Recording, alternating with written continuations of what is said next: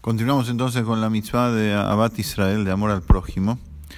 Luego de que el Rebbe explicó acá en Deres Mitzvoteja por qué, por ejemplo, el Arizal decía las confesiones siendo un tzadik que nunca había pecado.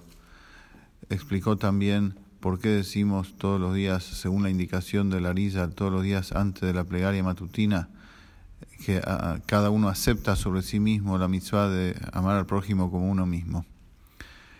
Explicamos en extenso y en profundidad estos dos conceptos, que el punto esencial de ambos es que todo Am Israel estamos compuestos, conformados unos por los otros. Ninguno es un ser autónomo, independiente del otro, sino que así como los miembros del cuerpo están unidos por la circulación de la sangre y en cada miembro hay una parte del otro, por lo tanto, de la misma forma, las almas todas están interrelacionadas. Lo que nos separa en apariencia solamente son los cuerpos. En cambio, desde el alma, en la espiritualidad del alma, seguimos siendo todos uno, de la misma forma, exactamente igual como estábamos todos incluidos en el alma de Adam Arishon, del primer hombre, que es el alma global que abarca a todas. Hay un punto, incluso ahora en este momento, que es ese alma global que nos abarca a todos, y desde ahí estamos todos interrelacionados y unidos. Por lo tanto, si una persona no quiere a otra, entonces no está solamente no queriendo a otra, está sacando de sí mismo la parte del otro que hay en él. Por eso la Torah dice: amarás a tu prójimo como a ti mismo, porque amar al otro significa amarse a uno mismo. También es amar al otro, también es amar la parte del otro que hay en uno. Y si no lo quiero, es como que estoy sacando de mí, cortando de mí, extrayendo de mí esa parte, y me vuelvo, por lo tanto, una persona renga, espiritualmente hablando. Bueno, continuamos ahora con otro concepto.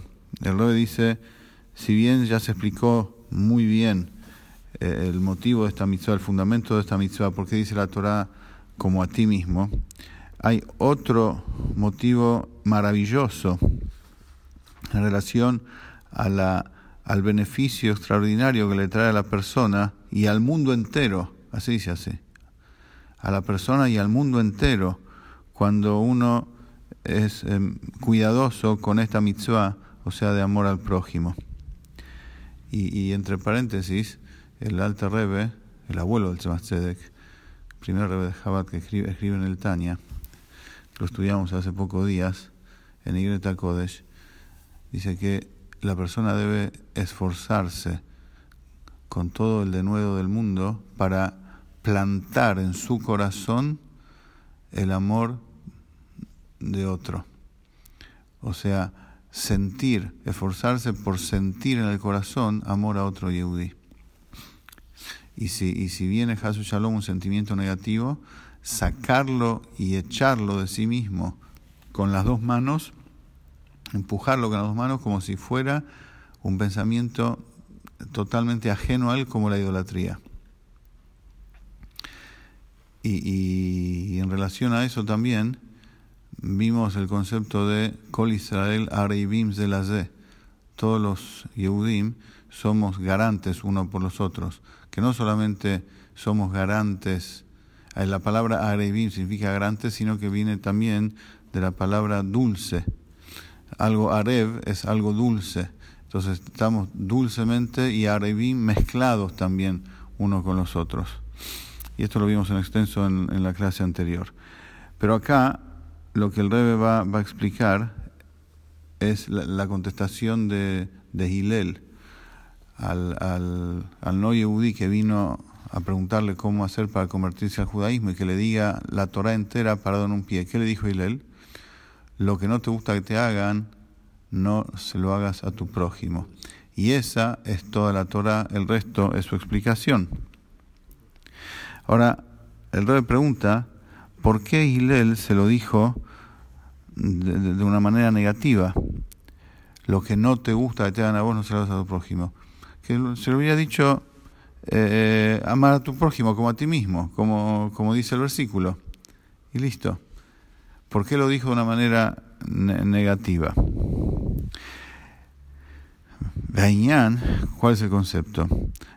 Porque en sus palabras está la explicación del significado de Beafta l'Oreja Kamoja, de amarás a tu prójimo como a ti mismo, de una manera muy profunda. Y explica, así como la persona no ve sus propios defectos, la persona, por naturaleza, no ve sus propias faltas. Y esto no significa que él no sabe que existen.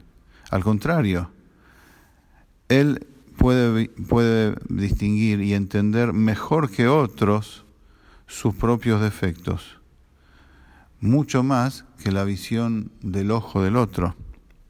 ¿Por qué? Porque el otro ve solamente superficialmente, desde afuera. En cambio, uno mismo ve su propio corazón. Entonces, cuando decimos que la persona no ve sus propios defectos, nos estamos refiriendo a que el defecto no ocupa lugar ante él.